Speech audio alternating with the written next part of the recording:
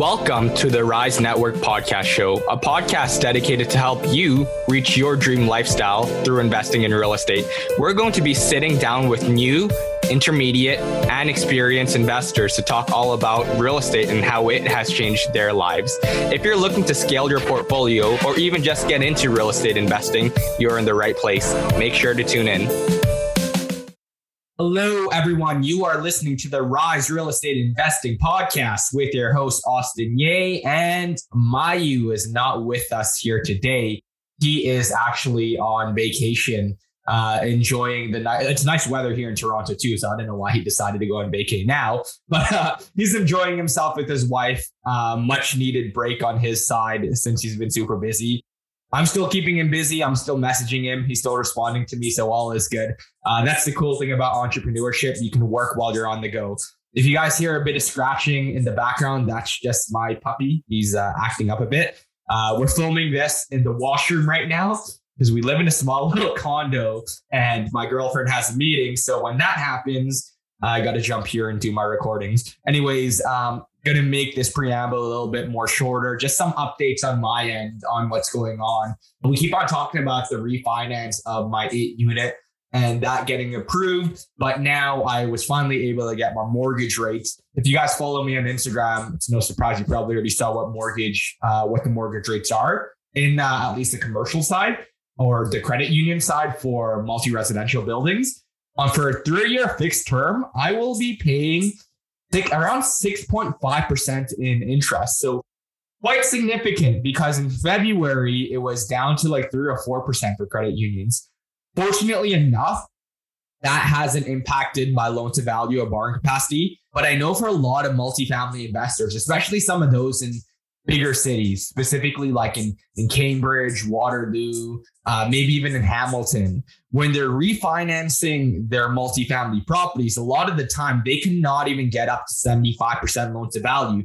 And the reason being is because the debt coverage ratio is so bad because the debt coverage ratio needs to be 1.2. That's how a lot of these lenders loan on multifamily buildings, or at least 1.2 from what I've been told or with the banks that I've been speaking with.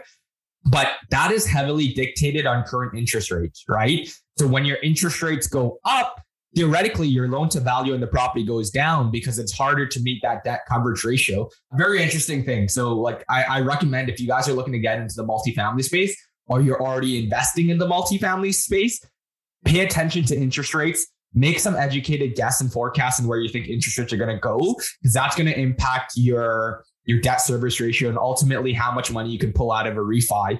A couple of investors I've been speaking with, they were expecting 75% loan to value loans, but now they're only able to pull out around 50 to 60% loan to value just because of where interest rates are. I've been also taking a look at other multifamily buildings around Ontario, and it's hard for me to make sense out of them just because cap rates are so compressed. They're still selling at 4 to 5 caps a lot of the time. And your interest rate for these multifamily buildings would be 6-7%, right? And probably closer to 8 or 9% by the end of the year if they keep on hiking rates the way they're doing now and the way that they're projecting. So the numbers doesn't really make sense in my point of view in Ontario as much as it did before. So there might be other opportunities in other provinces or in other countries. Going to be taking a look there. Anyways, that's kind of what I've been up to. Oh, last shameless plug, since Mayu's not here, I'll talk about it a bit more. So he's not here to cut me off. I have a wholesaling course. So for those who are interested in breaking into the wholesaling industry, or even just learning on how to negotiate and speak with sellers and source their own off-market deals, because let's be real, typically your off-market deals are going to be the best sort of deals that you're going to get. They're going to have the most juiciest numbers. You're going to get the best terms on off-market deals because you're dealing with motivated sellers. If that's something that piques your interest and you want to learn more about it, there's going to be a link in the description below to get in the course. I think when looking at competitors, it's actually a pretty reasonable price. And the time of the course, it's about 8 hours long. So it's about 2 times longer than most of the other courses on wholesaling that I've been seeing. But myself, I will be talking about dispositions analysis, building a team in the course. And John, who works at Fast Ontario Homebuyer, is our top performing acquisitions rep. He's made over $1 million in assignment fees in less than a year. He's going to be talking all about the acquisition side. So I can't think of any other wholesaler in Ontario that has shown the amount of success that John has in such a short period of time. So he gives a ton of golden nuggets. Feedback for the course has been fantastic so far. I'm going to be done with my shameless plug here anyway. Link below if you guys are interested in registering. And we're going to jump straight into the podcast episode today. Today, we have a very special guest, Ron. Ron has been investing in real estate for 7 years as a land surveyor in Ontario and is eventually going to be going into real estate investing full time. He's grown 36 rental unit portfolio over 7 years, a lot of which has been acquired in the recent years, where he's definitely stepped up his game and scaled very aggressively, and he has no signs of slowing down. He started investing in Oshawa, moving to Windsor, and most recently has been growing a large portfolio out in Cornwall. In this episode, we're going to be diving into the numbers of investing in Cornwall, the fundamentals, why he thinks it's a good investment opportunity, and how he was able to build a team long distance there because he lives in Durham, actually. It's going to be an amazing episode. We dive into a ton of different topics. You really don't want to miss this one out. Tune in.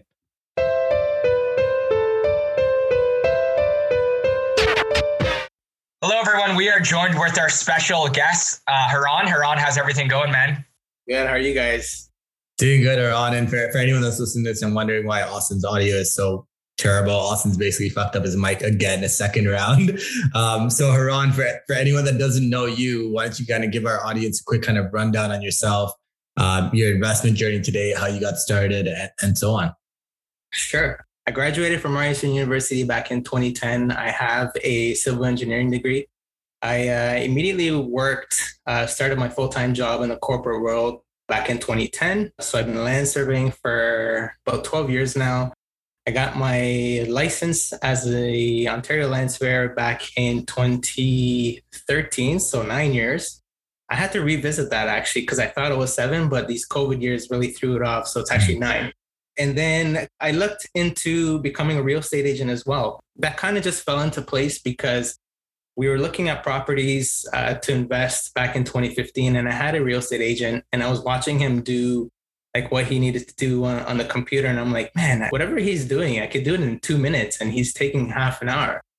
So I looked into getting my real estate license. And it turns out that a lot of courses that is required to get your realtor license, I already had it as part of my land surveying license. So it was a very easy transition for me. Also, given the fact that like land surveying has to do with land, and then, it just became kind of like a good combination to get into.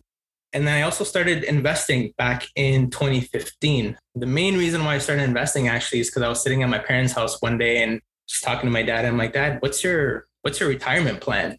And he's like, I don't know. I don't know. It's a very common kind of immigrant response, right? It's just like, oh, my kids in my house. Pretty much, right? And he's like, this house. And I'm like, okay, so let's just break everything down. How much is this house going to be worth in like 10 years? Because that's pretty much when you'll be done working. Let's say best case scenario, maybe 2 million. But like, let's say worst case, maybe $1 million or less, right? That money is going to run out really quick. And that's not even counting like everything that's going on right now with inflation and all this craziness. So I asked him, I'm like, do you want to invest in a property? And he's like, yeah. My dad's always been supportive of like decisions that I make. And like, if I bring or I propose something to him, he's always like, yeah, do it. Or yeah, I'll do it with you. Right. So we bought a single family home in Oshawa back in 2015. It was like a 4-bedroom, 3-bath for $360. And is this like South Oshawa or was it like a new build? This is North Oshawa, a new build in a very up and coming area. And this is like pretty much right after I got my realtor license. So I started studying Durham region because that's where we lived at the time. And I saw that Durham region was actually like the most underpriced area in all of the GTA. It was a lagger for a very long time up until just last year or 2 years. It's really kind of caught up now. But it was always a couple $100,000 lower than everywhere else up until 2 years ago. So I bought that house. And back then you can put down 5% to buy a house. Put down $8,500. He put down 8.5. On top of that, I got like a commission off the purchase because I was the buying agent. So it ended up costing us like peanuts, right? And then this past last summer, we sold it. We sold it for like $860. So, you turn in that $8,500 or less to like 500,000 in the span of 7 years, which is, that's just the power of real estate, right? And it was a new build, so almost no maintenance or headache with that property, right? Just tenanted and good to go. It wasn't too bad. We had our share of like annoying tenants. We replaced the AC, but nothing too big, obviously, like roof or anything else. Structurally, it was all good, just minor stuff for sure.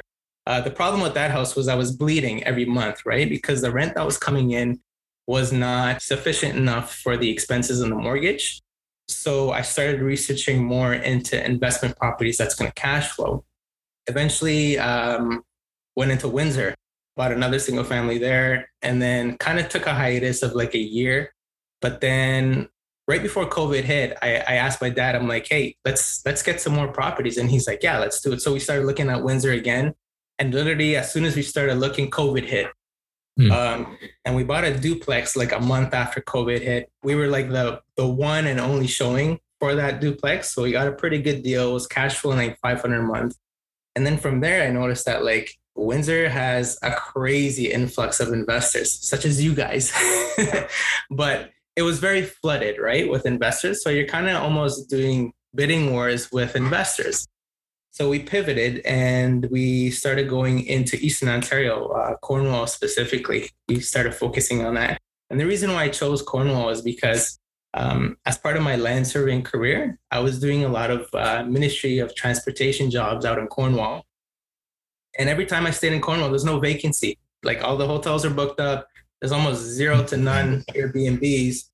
And then I was looking at the house prices, and single family homes back then were going for like 100, 150 grand, right? So looked at the rental market, did a bit of research there, and it all made sense. The numbers worked out really well. So I got my dad together with my brother-in-law, and we said, hey, let's team up, form an investment company, refi all of our houses, and just, go heavy in this. So that's what we did. And that was about 2.5 years ago. And we've been going pretty aggressive ever since, to a point now where I have a pretty sizable portfolio. So it's been a crazy journey. And on top of that, like during that whole thing, I had 2 kids born. So I have a 3.5 and a 1.5-year-old.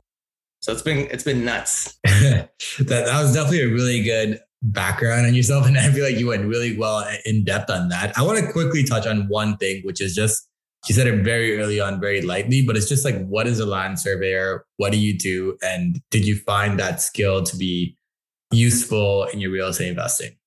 Absolutely. So land surveying, they're the guys that go out. It almost looks like a radar gun. They're looking through what's called a total station, or theodolite is what they used to call it back in the day. And what you're doing is you're marking out the boundary limits, right?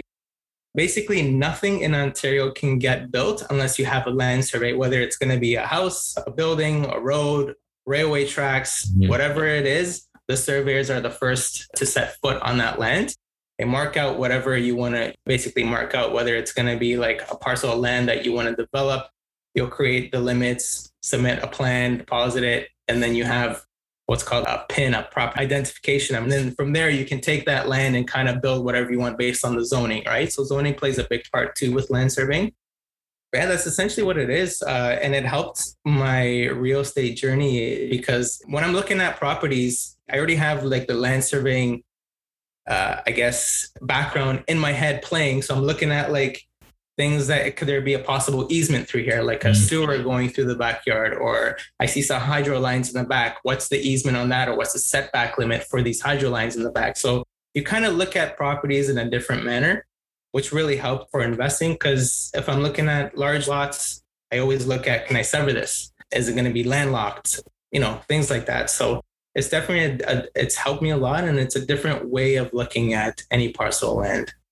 Yeah, I guess it helps you kind of identify highest and best use maybe in properties that some people might overlook. And if you understand zoning really well and stuff like that. So it seems like it's not like an architect, but like you've got definitely a leg up, I think. And I'm sure being a realtor also helped you. When you went out to Cornwall, because I think you explained really well why you guys got started in Oshawa and then how Windsor went as well. When you went out to Cornwall, what was the strategy that you guys were doing out there? Buy and holds. Like single family buy and holds, duplexes, or? Mostly multifamily. We got into one single family. Actually, I have a couple townhouses there too, which I picked up for nothing. So it makes sense. But it doesn't make sense anymore for single families in Cornwall because you run into the same problem I ran into in Oshawa, where like the cash flow is not there if it's just a single family. So we've kind of pivoted and we're mostly multifamily in Cornwall right now. And that's pretty much what our focus was initially when we got in. Just because of that experience I had with Oshawa, I was like, let's just get into the multifamily so that, we're always cash flowing. I'm just interested. So are you investing long distance? So you're not in Cornwall, I assume, right? You're still living in Durham. I'm in Durham region. Yeah, I'm in Whitby. Let's talk about the systems of investing long distance, like especially somewhere like Cornwall. How did you go about kind of scaling your team, building up there, like contractors, finding out which realtor to work with, or did you search things yourself? Let's chat about that a bit, because a lot of people feel like they need to invest in their backyard, which is not necessarily true. Yeah, for sure. So with a realtor, I actually didn't need to find one because I was the realtor, right? And I already did investment properties in Durham. I helped a couple friends and family members buy investment properties too. So I was already kind of like, that was my niche, investment properties. So I knew how to kind of analyze the properties, which made it a little bit easy. However, the hardest thing, and people underestimate this like crazy, is finding a good contractor. We ran into major issues finding a good contractor, and in small towns, it's even harder because you're so limited to who you could pick, right? I mean, with the GTA, you got sites like HomeStars where you can just go and look at reviews and say, okay, well, let's get quotes from these top 3 contractors. Let's see how it works out. Whereas in Cornwall, it's like people out there don't have HomeStars. They're not on there. They don't even have like their business not even on Google for you to look at their reviews, right? So, and it's a very like tightly knit city. And we started out with a contractor. He did really well on our first rental, but then we kind of found out that he was slacking. So we had to get rid of him. We got another contractor. They didn't work out too. So, it was a very long process. It took us actually a year and a half to find a really good team. And then right now we kind of just built up on it. Right now we have 3 contractor teams in Cornwall. Networking is very underestimated too. Networking helps a lot. If you're just talking to like your HVAC guy or electrical guy or your drywall guy, constantly ask them like, do you know a good electrician? If they're doing just drywall, be like, good electrician, do you know a good plumber? And that's how you get the referrals, right? So we kept doing that trial and error, and we eventually managed to build a pretty solid team out there, but a lot of pain. That's a very good point, though. Even when you and I were investing in Windsor, so people probably know my story. My first contractor screwed me over. There's a little bit of a blind trust when you're in a faraway place. That's the risk of long distance investing. Me and Mayu, when we bought our first property, I'm not going to name the contractor. Contractor went and did work, great job. Second property, not too bad. Third property, we had to let him go, right? So like, as you were saying, your contractor might do well for the first couple of projects, but as soon as you see the slacking and you notice it's something that you can't fix, you got to let them go. I don't know if you remember, Mayu, we were trying to flip that property. The realtor went in and is like, what the fuck is this? When he finished rattling it. I also think contractors almost have like a useful life, right? Where after a certain point of time, like if they are good, they're going to get discovered by a lot of people. And a lot of people will then overpower them until they get to that next hurdle. They got to grow out their own business and their own system so they can handle the influx of volume, right? For a moment in time, honestly, I thought it was me. I was like, man, like I keep like getting these contractors. Maybe I'm not doing like a good job of like, managing expectations and like communicating with them. And then like they end up like, dropping the ball a little bit later. But I'm just like, I also realize that I think you can only find a gem for so long and hold on to it, right? I'm also curious. You went into Cornwall, you were your own realtor. I know the contractor struggle is definitely there, but like, how do you go? Because Cornwall is one of those areas where I might butcher my street names, and I know a little bit about every single city for whatever reason, but I think it's like if you're like south of 2nd or something like that, or is it south of 1st, one of those streets, it's like pretty rough, right? And then if you're going, I think it's east towards, like if I looked at the map, I would know this stuff, but if you're going a little bit east, then it gets rougher. But if you're going to the west side of that little like highway thing that goes down the middle of Cornwall, then you're in like a decent-ish area, right? So how did you go about figuring out like all of those intricacies, right? Because that's like, I struggled with that with Windsor for sure. And I'm assuming Cornwall's a little bit more logical, it seems, but still a little bit of a struggle. Yeah. So working out there with my land surveying job, I was there for like almost 4 years working summers. And that's how I kind of figured out what areas are good, where we can, where the hotels are, motels, Airbnbs. That little area that you're referring to, they actually call it French Harlem. Yeah, it's pretty rough, obviously, right? It's a very low income, but that's where you get the best deals. We have one triplex in that area. It's going really well. Actually, those tenants that we have in there are one of the best tenants that we have in Cornwall. So they pay on time. But other than that, like west of that highway area that you're talking about, it's called Riverdale. That's a very like poshy, rich area as well. But anything you get on that side is not going to cash flow. So it's driving around too, right? I mean, any city that you're going to be going and investing in, whether it's close to Toronto or not, you always want to do your due diligence, drive the city. You can always tell which areas are rough if the lawns are not made up, the front porches are falling apart, the houses are not painted. Obviously, those are some of the best deals that we as investors get. But at the same time, you have to take into consideration, is this whole street rough? Because if I buy this one house, yes, I'm getting a good deal. I fix it up. It's literally going to be the nicest house on the whole road. Is anybody else going to bring up this road, right? You kind of want to buy in areas where other people are investing too. And like the whole area is rising as a whole, rather than you're the sole person and you have the nicest house. It doesn't make sense. Yeah. And I think it's cool that you say you spent the 4 summers out there, and you touched on this earlier as well, the lack of hotels and Airbnbs and so on. So has your approach been Airbnbs, or are you guys kind of staying on the long-term rental side? Yeah, we have. So we have 2 Airbnbs now. One of our Airbnbs is in one of our 4plexes, and it's working out really well. Just with the experience of summertime, it's always booked up in the summer. And then we just got a kind of like a cottage property. It's almost like a river, siding on a river. We're kind of using that as a cottage. It literally just went live last week. So we'll see how that goes. But on top of that, like we kind of developed that second property into somewhere where our family can go and enjoy it as well. So like for me, I'm like, I'm going to make this really nice. I'm going to BRRRR it. Property is going to be free pretty much. And then if it rents out, great. If not, at least we have somewhere nice to kind of go. But yeah, we have dipped into the Airbnb market. We want to go a little bit more and do some more Airbnbs, just because the experience with the first one has been going pretty good. And if this experience with the second one goes well as well, then we'll get a third and a fourth and see where that goes. What's Cornwall's main industries, right? Like, why is there so much like hotel, motel, tourism, Airbnb, like very little like occupancy? Like, why is that? There's a lot of infrastructure work that's going on in Cornwall. But the main thing that not a lot of people know is that there's warehouses in Cornwall that pretty much supply the whole Eastern Canada. So Loblaws has their Eastern Canada warehouse there, Shoppers, Walmart. So there's a lot of logistics, pretty decent paying jobs out in Cornwall. So you have like some good tenants coming in. And then on top of that, it's about an hour away from both Montreal and Ottawa. And that's the other thing that I was looking at when we invested in there. It's like, Toronto's going up, Ottawa's going up, Montreal's going up. Eventually, people are going to start getting out of these high-priced cities, or they'll be priced out. And COVID situation helped us because working from home gave the people opportunity to actually buy a house outside of their major city that they live in, whether they're going to commute to work 1 day or 2 day a week. That kind of worked out in our favor a lot. So, we did see a crazy appreciation happen in the past 2 years in Cornwall.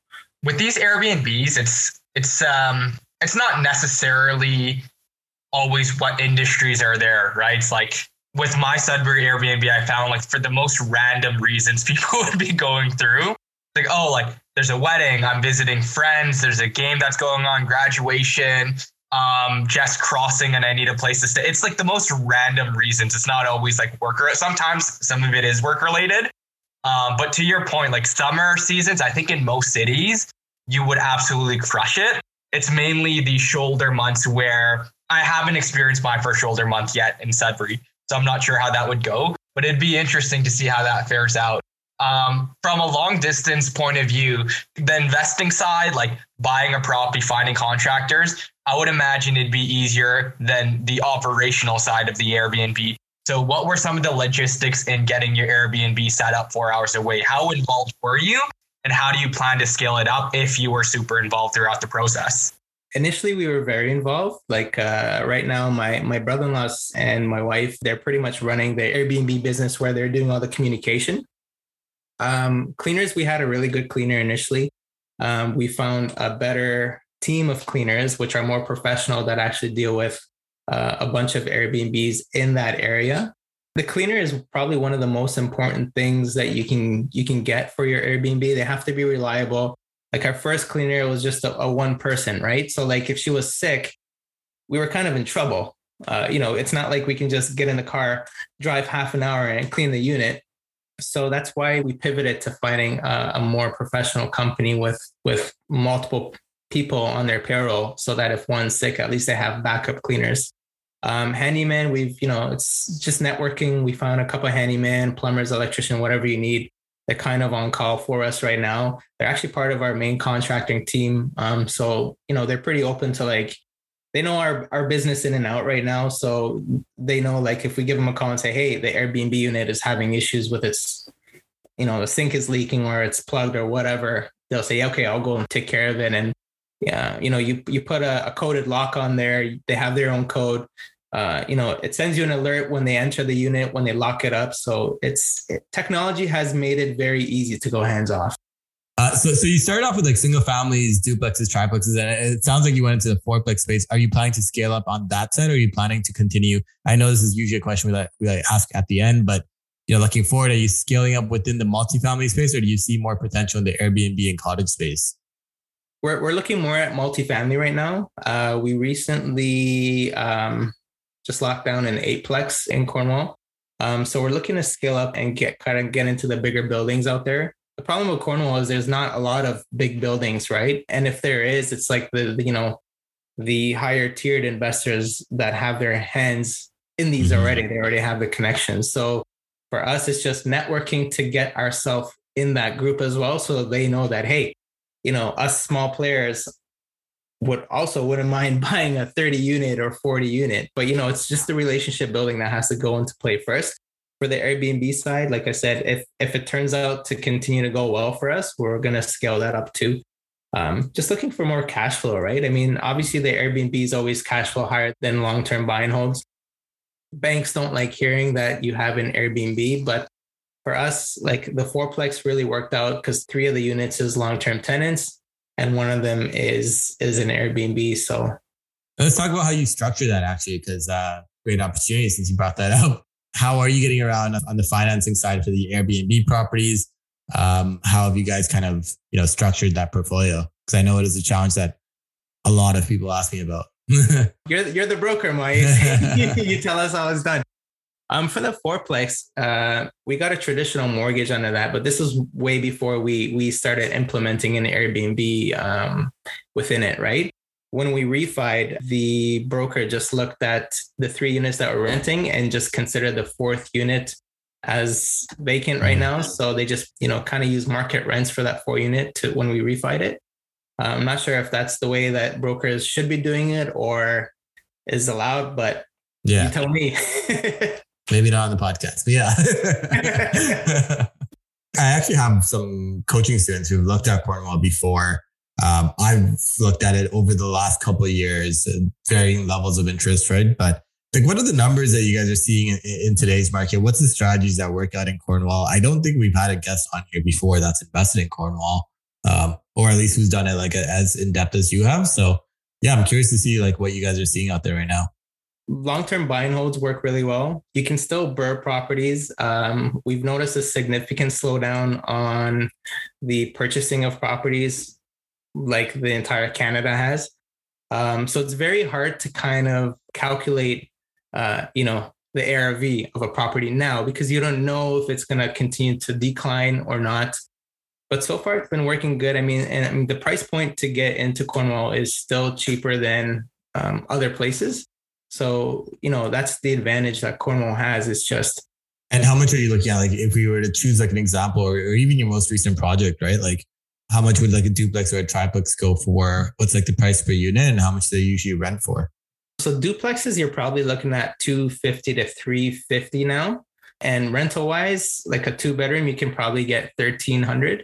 One bedroom, you could probably get 1,000, 1,100. Really depends on your finishes, how high end you want to go or not. It depends on the area for sure, where you're investing.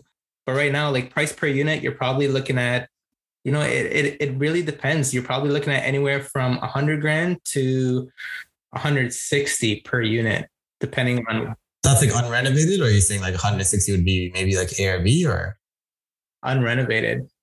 Really? Yeah, Okay. the prices have gone up a lot. Yeah. Right now, like on the market, you'll see a bunch of fourplexes up, and it's I don't know, mid-June 2022, fourplex, you're seeing them for going up for 550. Isn't it crazy to think you could have got in with single family homes at the same price as price per unit just like 2 years ago? And that's not what Cornwall is with, like all of these markets, right? Yeah. It's done. How's the cap rates on your multi-building, your 8 unit there that you said you have it under contract or you're closing on it? What's the cap rate? Yeah, it's on the contract. Cap rate is not that good because, no matter what you buy in Cornwall, you're always going to have very, very low paying tenants, significantly lower than like other smaller cities that we've looked at. Like, for example, right now, we were just looking at a fourplex where people are paying $500 for a 3-bedroom and a 2-bedroom. So, right now you can't even get a single bedroom rental for like 600. You're kind of acquiring these tenants where you're taking them over. They're never going to leave. Exactly. And they tell you that too, right? When you're walking through the properties, the tenants are telling you, they're like, so what are you guys planning on doing to this property? And we're like, oh, we're probably going to renovate it. They're like, oh, well, because like I'm never leaving. Right? So it's definitely I don't know. You kind of gotta become really good at negotiating, kind of connecting with tenants on a personal level, and just trying to work with them. And we've had a bunch of experience with that so far, where we're just doing cash for keys with tenants, but you can't just go up to them and say, hey, I'll give you this much if you leave. We find that tenants take that negatively sometimes. So you gotta get to know them. What do you like? What do you don't like? Whatever. And then from there, you can slowly start the conversation of cash for keys, and maybe down the road in a few months, you can get them out. Yeah, I think Cornwall, similar to Windsor, because I remember Cornwall back in 2020, I think, was like fourplex for like 380. There's this one guy on Kijiji who's trying to sell this one fourplex for freaking months. And like, it was ridiculous. And like everyone knew about the deal. And the problem in Cornwall, similar to Windsor, is that it's kind of like it's been a very investor-friendly city for a very long time. A lot of investors have started off in Cornwall. And as a result, it's also a very renter-oriented city as well, where you have like lifelong renters, people that like have no intention of ever kind of buying a property. And as a result of that, you have properties where tenants are paying you way low on their rents, right? Which is definitely a downside to kind of deal with. But I guess when you go into a property like that, how are you guys buying these properties? Because you have the entire strategy to BRRRR is dependent on, getting some vacancies. That's true. It's one side of it, but also like if you're buying at 110 a unit, you might be bleeding on the buy if you're not essentially getting those vacancies, right? So how are you guys kind of assessing those properties? Absolutely. So almost every property we've bought, actually, we're bleeding on them initially just because of the income that's coming in from the tenants, right? So it's just, I don't know, it's just experience. Like, we'll take a look at the tenants, we'll evaluate and see if cash for keys is possible. Obviously, when you're looking at a tenant, if it's an older person, and you can kind of get the rent roll and see when they moved in there, right? If it's an older person that's been there for 15, 20, 25 years, you're not getting them out, right? No matter what you do. But if you have like a younger tenant, younger couple, maybe up and coming family, you know that you have a better chance to get them out. So we definitely take a look at the tenant profile. If we see all the tenants are older, retired, we're probably going to not purchase that property just because we don't want to bleed for like 5-10 years, right? It doesn't make sense from an investor's point of view. You want to go in, renovate, BRRRR, whatever you need to do, and then jump on the next property. We're not there to put in our money and keep it on hold for a long time. And how does that tie in with the 8 unit? What attracted you to that? Was it fully tenanted? You mentioned the rents were low. What was the opportunity you saw there? The opportunity we saw is purpose built. It's very hard to find purpose buildings in Cornwall. They're all kind of Frankenstein together that have become a triplex or fourplex.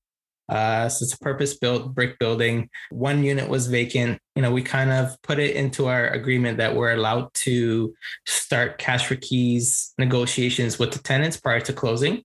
And the seller agreed to that. So we started doing that already. We pushed the closing to fairly far so we can, kind of increase our rate of vacancies by the time we close on it. So that's another strategy that somebody, you guys should use. We evaluated all that, looked at the tenant profile, like the building, like the size of the units, calculated the ARV just based on our experience with the smaller multis and saw that it's probably a good deal to lock down. And we wanted to get into the bigger multifamily space. So that was one of the other reasons why we got this one as well, just to add it to our portfolio. And what are the kind of cap rates you've been seeing in Cornwall? Not on acquisition, because there's a little bit of potential that always gets built in these multis. It's just the reality of it. But on exit, when you turn over, let's say 50, 60, 70% of the units, what is the analysis that you kind of done to determine what the value of the property would be after?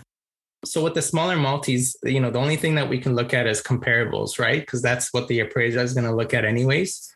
We're pretty informed of all the properties that are buying and selling, except for the off-market ones, obviously. But we have an appraiser that we use out there all the time.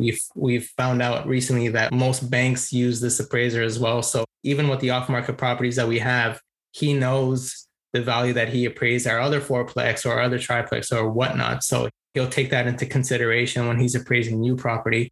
In terms of cap rate, it really depends. Cornwall is a very weird place where you think you know it, and then the property on this side of the road gets appraised for way less than you thought, right? So the cap rates that we're kind of looking at right now is maybe 5 to 7%. 5 to 7%, I guess 5% being in those better areas and 7% being in kind of rough areas. But I'm also assuming the larger multis are probably in the rougher areas, right? Yeah. Okay. Not necessarily. So the one that we just picked up is in a decent area. Most of the duplex triplexes are in the rougher areas. Oh, that's pretty interesting. Cool. All right, Heron. So I think at this point in our podcast, I think we've covered quite a bit about how you got started, and we definitely deep dived into the Cornwall market, which is great because it's a market that surprisingly we haven't talked about. Unless I'm missing a guest that maybe we had on before, but I feel like we've just never really broken down that market. So that was good. It's good to understand everything about it. Usually at this point in the podcast, we like to ask our guests 2 questions. The first is, what's the major risk that you see for a newer investor in today's market? Oh man, there's so many risks that I see in today's market. Government intervention, rising interest rates, obviously, not being able to calculate the ARV properly now because the market's just kind of up in influx. There's a lot of risk. The one advice that I would give somebody is that if you're just starting out, find somebody that's already doing it. Partner with them. Get to learn everything that they do, whether it's the renovations, how they find the property, what are the expenses? Because material has gone up so much in the past year as well, right? You'll calculate one thing for what your unit cost is going to be to renovate. And then by the end, you see what the total is. And it's you've gone up maybe 30, 40% over budget, not because you changed the renovation, but that's just the way the material costs went up, right? So that would be one advice that I would give to any newbie investors. Just partner with somebody that's already doing it, learn from them, and then start off with a smaller duplex or triplex. Don't go deep into a bigger building, because if you make a mistake when you're deep into a bigger building, that's it, right? Your capital is gone, and then you're kind of knocked out of the game. Right, because just as much as cap rates can help us essentially pull out capital, it can definitely also increase your risk as well, right? So that makes sense. So what are your goals 5 years from now? How do you see your business essentially evolving? Will you still be in Cornwall or? Probably not still in Cornwall. We're actually started looking into the US as well, just because I personally, I don't like where, the government decisions that's happening in Canada. So we started looking international. I actually bought a few lots in Belize too this past year. You know, it's trying to just expand on other places that have cash flow, kind of leverage the risk from the Canadian side, buy somewhere where it's a little bit different. So like, you know, if something happens within the Canadian side and everything just drops, at least you're in another market where it's kind of stable or not, or is going to react differently to market conditions. Very interesting, and something that Mike Van Hoot actually talked quite a bit about. It's just, you know, if you're making all these profits in the Canadian real estate market and reinvesting in the Canadian real estate market, and then the market tanks, do you really make any profit? Versus if you made the profit here and you take it and you invest like you did, it looks like in Belize or even Americas or like, you know, somewhere else, you're kind of protecting that profit, right? Yeah, absolutely. You gotta mitigate your risk and lessen it, right? So I don't know, 5 years from now, hopefully, you know, financially free. You know, the goal is to have as much free time as possible. You know, I want to go to like my kids' events, whether they have a concert or whatever. I want to be there for them at school. You know, I don't want to miss any of that. And that was part of the reason why I got into investing, because when I was working from home, my second child was born and I could see him like walk and crawl. And I'm like, man, I missed all of this with my first kid because I was working 60, 70-hour weeks, right? So it was a huge eye opener for me, which was a huge driver for me as well to kind of, okay, let's pivot and let's change my goals and what I'm trying to do so that I have time to actually spend with my kids. Yeah, that sounds like a very strong why. So it definitely will keep you going. I don't think we covered this. I think we should mention it now, and Mayu and Dad will also talk about it on the preamble. But highlight, how many properties and units are you at now? That should have been a first question we asked.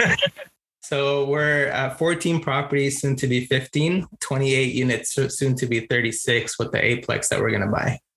That's phenomenal, man. And that's all between you and your partner, right? Yeah, me, my dad, and my brother-in-law. That's amazing. Keeping it in the family. Haran, really appreciate you jumping on, man. Shared a ton of knowledge, very eye-opening. Love what you're doing right now. And you know what? A lot of people are in your position such that they've started off with a property that built up an equity, but the difference is they never took any risks. They never did anything with it, right?